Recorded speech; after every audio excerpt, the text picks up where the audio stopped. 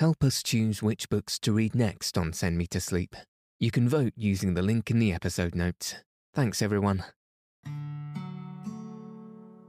Welcome to Send Me to Sleep, the place to find a good night's rest. My name's Andrew, and I'm so pleased you've joined me tonight and taken this time for yourself to ensure you get a peaceful night's sleep.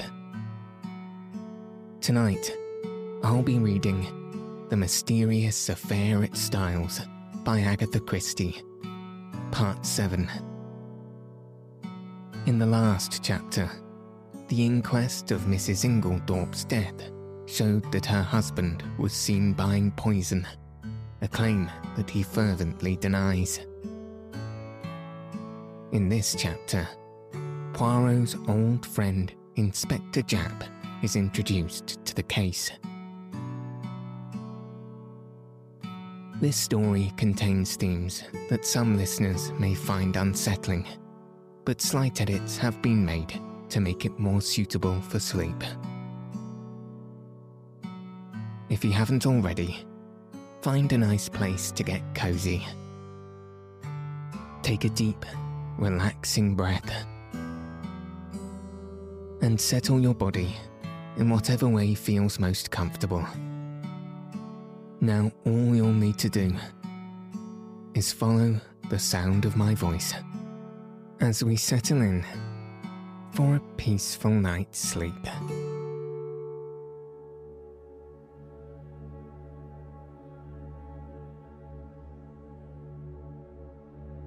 Chapter 7. Poirot pays his debts. As we came out of the Stylites' arms, Poirot drew me aside by a gentle pressure of the arm. I understood his object. He was waiting for the Scotland Yard men. In a few moments, they emerged, and Poirot at once stepped forward and accosted the shorter of the two men. "I fear you do not remember me, Inspector Japp." "Why, if it isn't Mr. Poirot," cried the inspector. He turned to the other man. "You've heard me speak of Mr. Poirot. It was in 1904 he and I worked together. The Abercrombie forgery case. You remember? He was run down in Brussels. Ah, those were the great days, monsieur. Then, do you remember Baron Altara? There was a pretty rogue for you. He eluded the clutches of half the police in Europe, but we nailed him in Antwerp, thanks to Mr. Poirot here."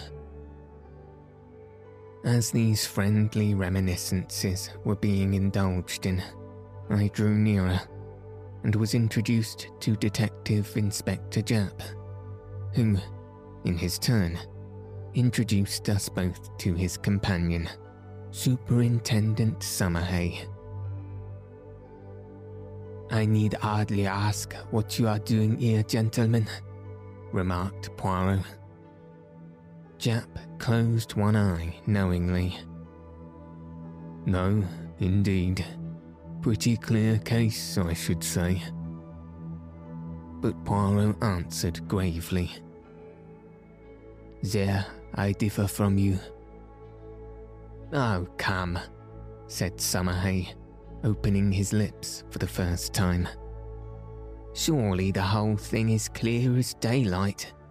The man's caught red-handed. How he could be such a fool beats me." But Japp was looking attentively at Poirot. "Hold your fire, Summerhay," he remarked jocularly.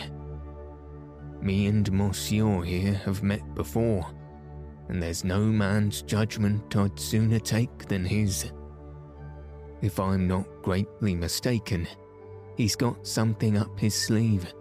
Isn't that so, Monsieur?" Poirot smiled.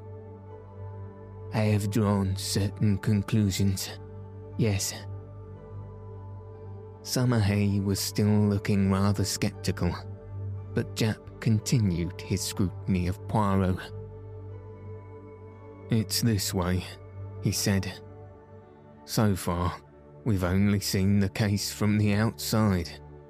That's where the Yard's at disadvantage in a case of this kind, where the murder's only out, so to speak, after the inquest.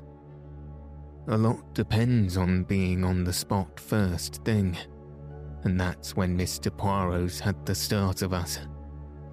We shouldn't have been here as soon as this even, if it hadn't been for the fact that there was a smart doctor on the spot who gave us the tip through the coroner.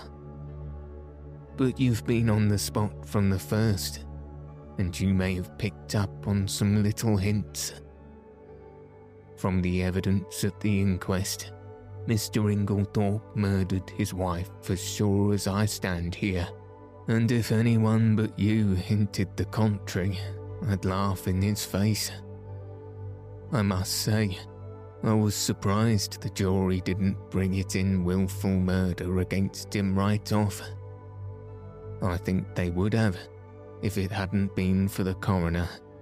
He seemed to be holding them back." "Perhaps, though, you have a warrant for his arrest in your pocket now," suggested Poirot.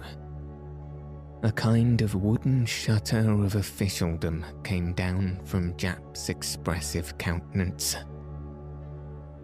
"Perhaps I have, perhaps I haven't," he remarked dryly. Poirot looked at him thoughtfully. "I'm very anxious, messieurs, that he should not be arrested." "I dare say," observed Summerhay sarcastically. Japp was regarding Poirot with comical perplexity. "Can't you go a little further, Mr. Poirot? A wink's as good as a nod from you. You've been on the spot, and the Yard doesn't want to make any mistakes, you know." Poirot nodded gravely. "That is exactly what I thought. Well, I will tell you this. Use your warrant. Arrest Mr. Inglethorpe, but it will bring you no kudos. The case against him will be dismissed at once. Comme ça." And he snapped his fingers expressively. Japp's face grew grave, though Summerhay gave an incredulous snort. As for me, I was literally dumb with astonishment. I could only conclude that Poirot was mad. Japp had taken out a handkerchief and was gently dabbing his brow. "I daren't do it, Mr. Poirot. I'd take your word, but there's others over me who will be asking what the devil I mean by it. Can't you give me a little more to go on?" Poirot reflected a moment. "It can be done," he said at last. "I admit I do not wish it. It forces my hand. I would have preferred to work in the dark just for the present. But what you say is very just.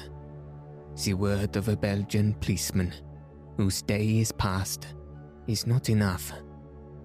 And Alfred Inglethorpe must not be arrested. That I have sworn, as my friend Hastings here knows. See then, my good Japp, you go at once to Styles." "Well, in about half an hour.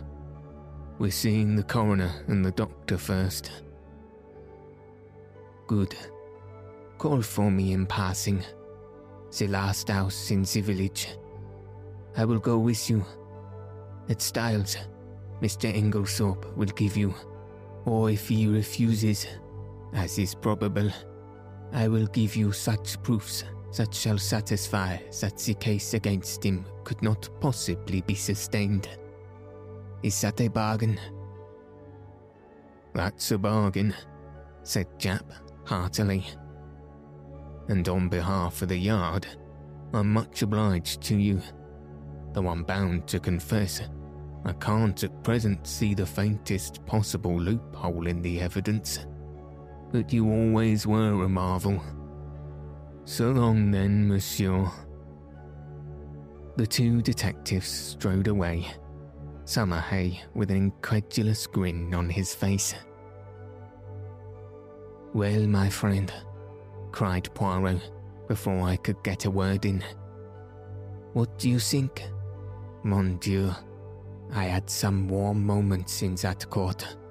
I did not figure to myself that the man would be so pig-headed to refuse to say anything at all. Decidedly, it was the policy of an imbecile. There are other explanations beside that of imbecility, I remarked. For, if the case against him is true, how could he defend himself except by silence? Why, in 1,000 ingenious ways, cried Poirot. See, say that it is I who have committed this murder. I can think of 7 most plausible stories, far more convincing than Mr. Inglethorpe's stony denials. I could not help laughing. My dear Poirot, I am sure you are capable of thinking of 70. But seriously, in spite of what I heard you say to the detectives, you surely cannot still believe in the possibility of Alfred Inglethorpe's innocence. Why not now as much as before? Nothing has changed. But the evidence is so conclusive. Yes, too conclusive. We turned in at the gate of Leastways Cottage and proceeded up to the now familiar stairs. Yes, too conclusive, continued Poirot, almost to himself. Real evidence is usually vague and unsatisfactory. It has to be examined, sifted. But here, the whole thing is cut and dried. No, my friend, this evidence has been very cleverly manufactured. So cleverly that it has defeated its own ends. How do you make that out? Because, so long as the evidence against him was vague and intangible, it was very hard to disprove. But in his anxiety, the criminal has drawn the net so closely that one cut will set Inglethorpe free. I was silent, and in a minute or two, Poirot continued. Let us look at the matter like this. Here is a man, let us say, who sets out to poison his wife. He has lived by his wits, as the saying goes. Presumably, therefore, he has some wits. He is not altogether a fool. Well, how does he set about it? He goes boldly to the village chemist's and purchases strychnine under his own name, with a trumped-up story about a dog which is bound to be proved absurd. He does not employ the poisons that night.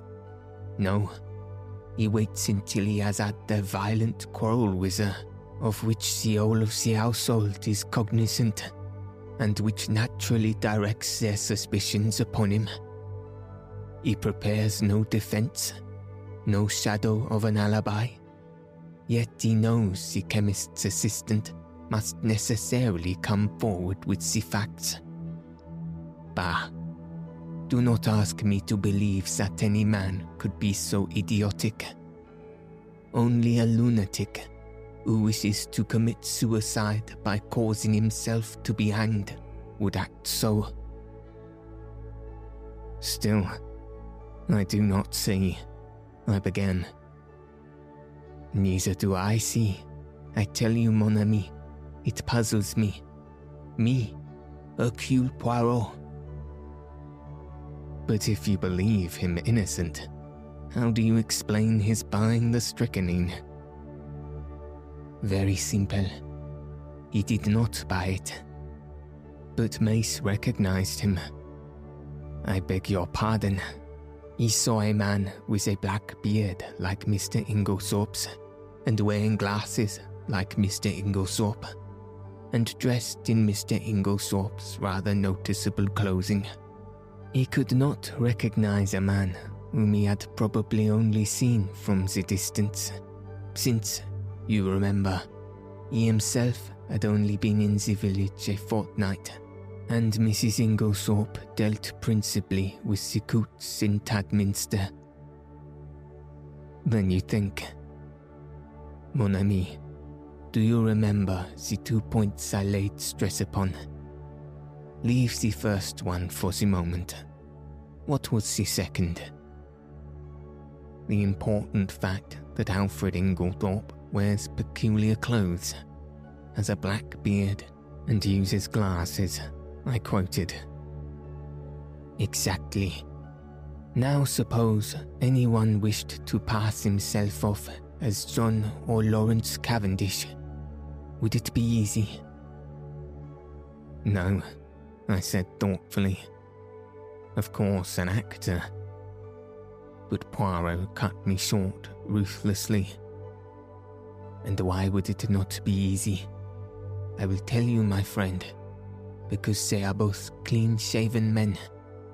To make up successfully as one of these two in broad daylight, it would need to be an actor of genius, and a certain initial facial resemblance.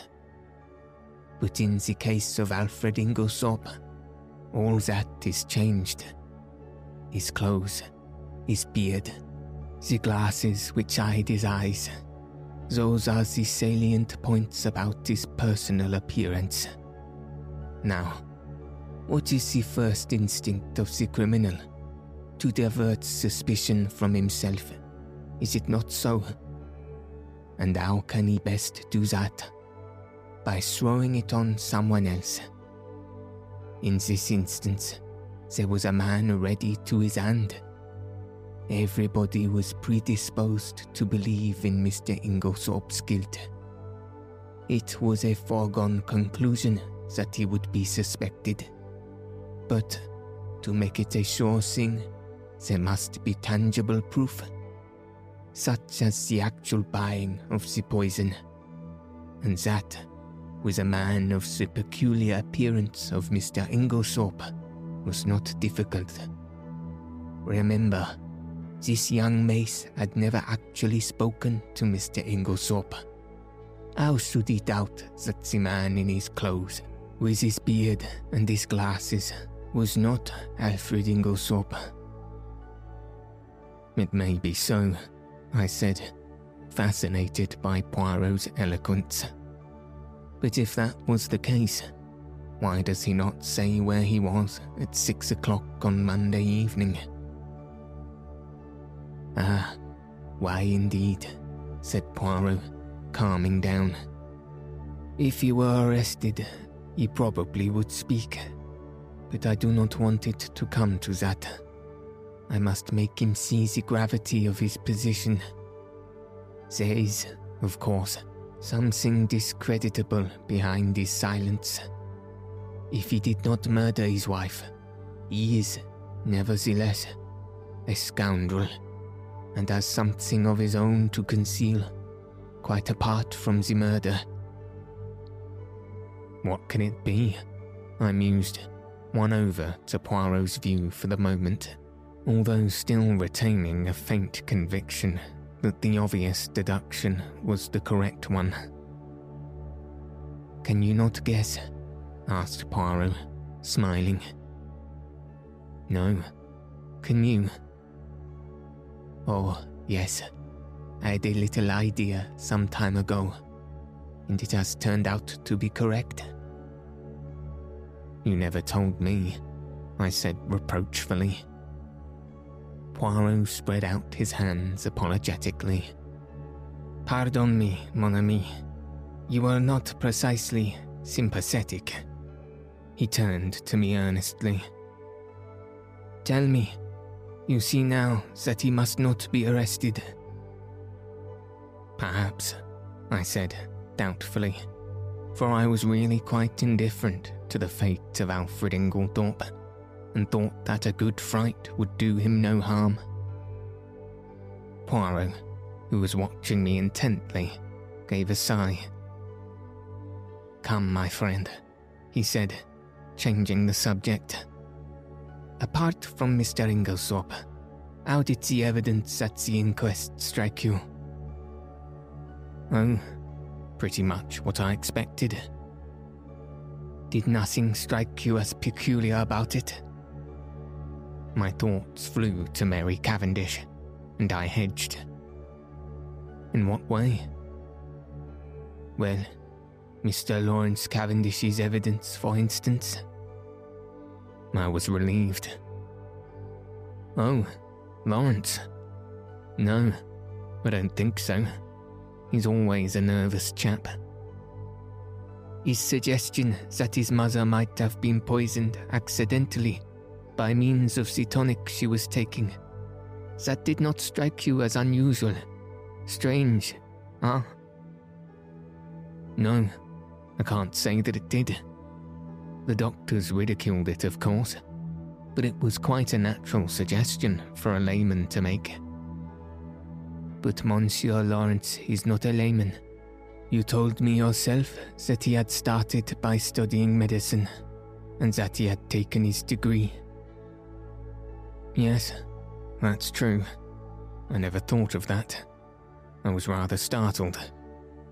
It is odd. Poirot nodded. From the first, his behaviour has been peculiar. Of all the household, he alone would be likely to recognise the symptoms of strychnine poisoning, and yet we find him the only member of the family to uphold strenuously the theory of death from natural causes. If it had been Monsieur John, I could have understood it.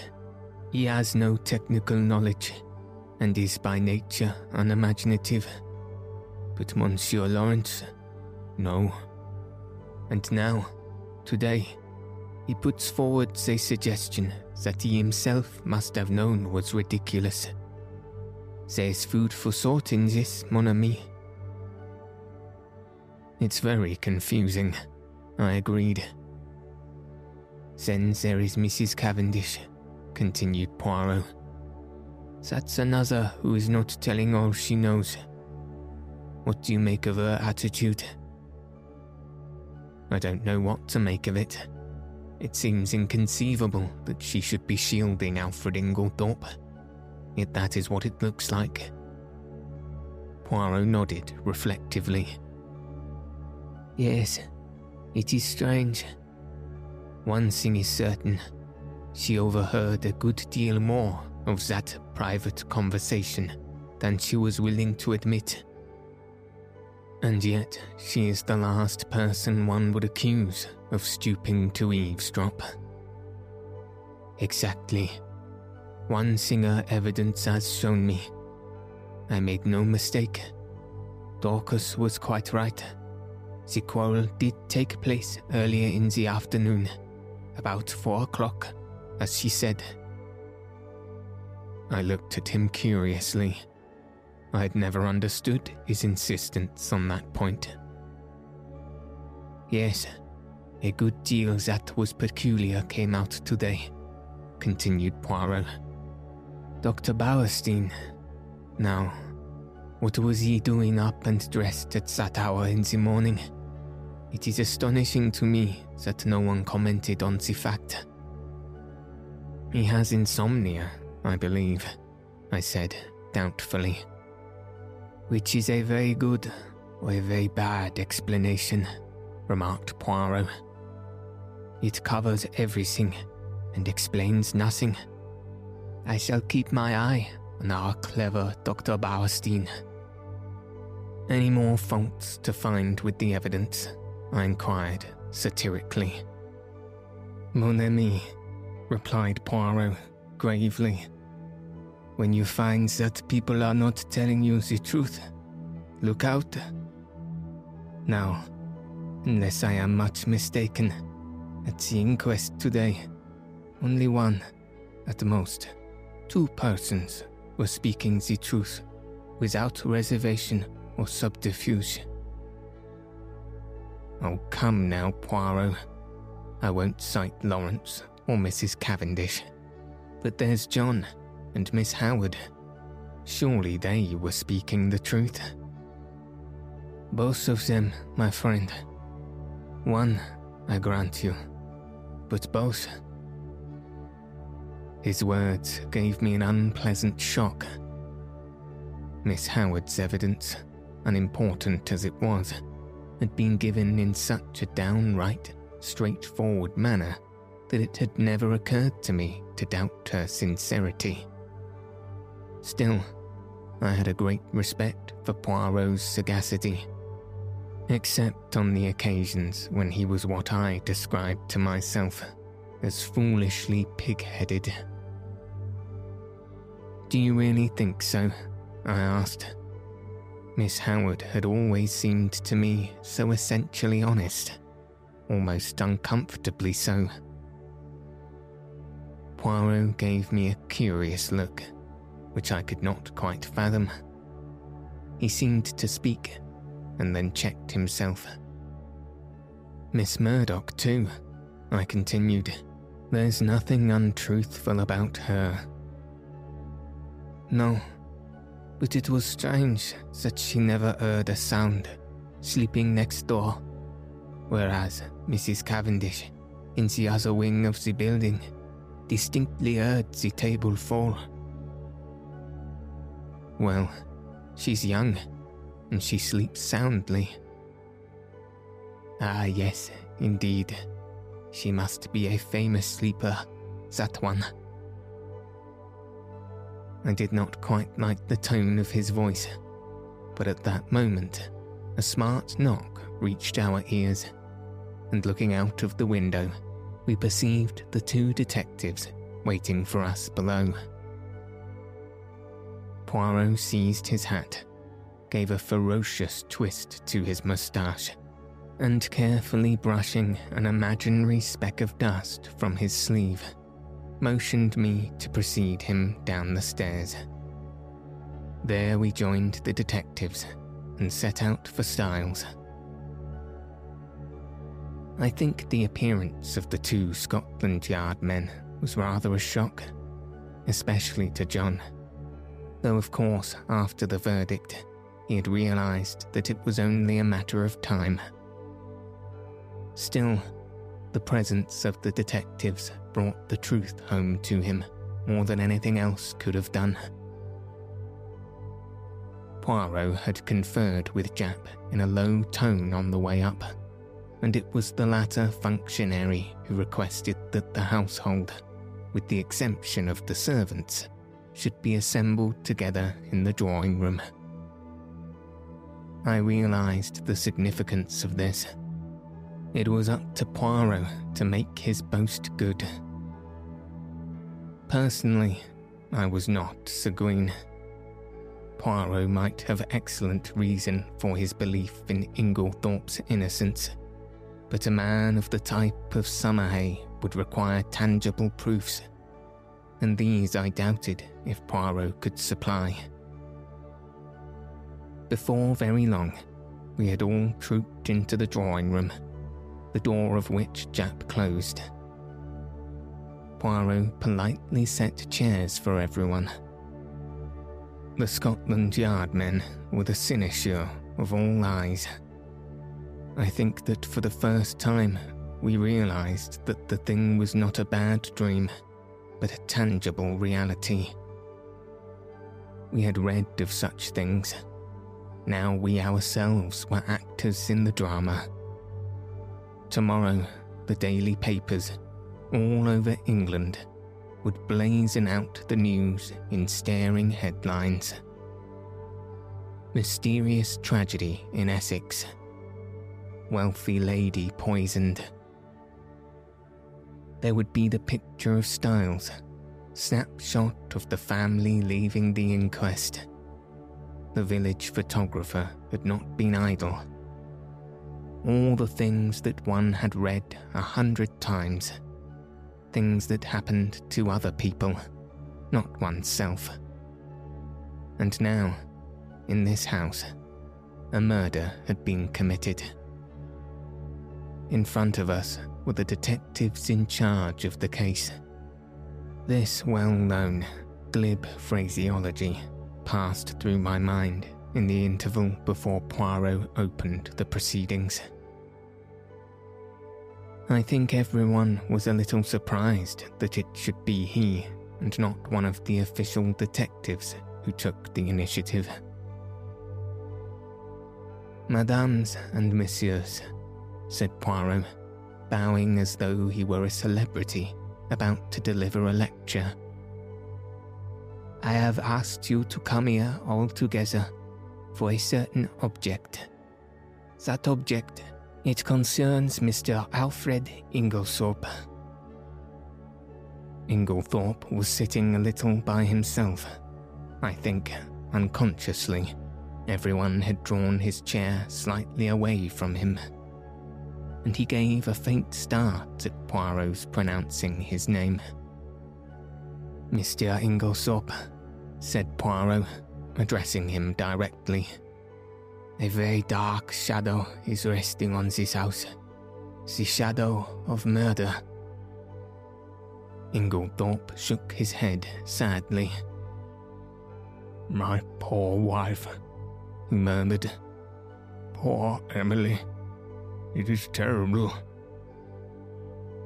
"I do not think, monsieur," said Poirot pointedly, "that you quite realize how terrible it may be for you."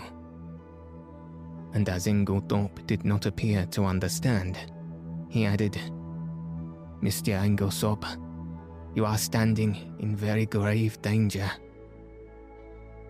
The two detectives fidgeted. I saw the official caution. "Anything you say will be used in evidence against you," actually hovering on Summerhayes' lips. Poirot went on. "Do you understand now, monsieur?" "No. What do you mean?" "I mean," said Poirot deliberately, "that you are suspected of poisoning your wife." A little gasp ran round the circle at this plain speaking. "Good heavens," cried Inglethorpe, starting up. "What a monstrous idea. I poison my dearest Emily." "I do not think," Poirot watched him narrowly, "that you quite realize the unfavourable nature of your evidence at the inquest. Mr. Inglethorpe, knowing what I have now told you, do you still refuse to say where you were at 6 o'clock on Monday afternoon?" With a groan, Alfred Inglethorpe sank down again and buried his face in his hands. Poirot approached and stood over him. "Speak," he cried menacingly. With an effort, Inglethorpe raised his face from his hands. Then, slowly and deliberately, he shook his head. "You will not speak?" "No. I do not believe that anyone could be so monstrous as to accuse me of what you say." Poirot nodded thoughtfully, like a man whose mind is made up. "Oui," he said. "Then I must speak for you." Alfred Inglethorpe sprang up again.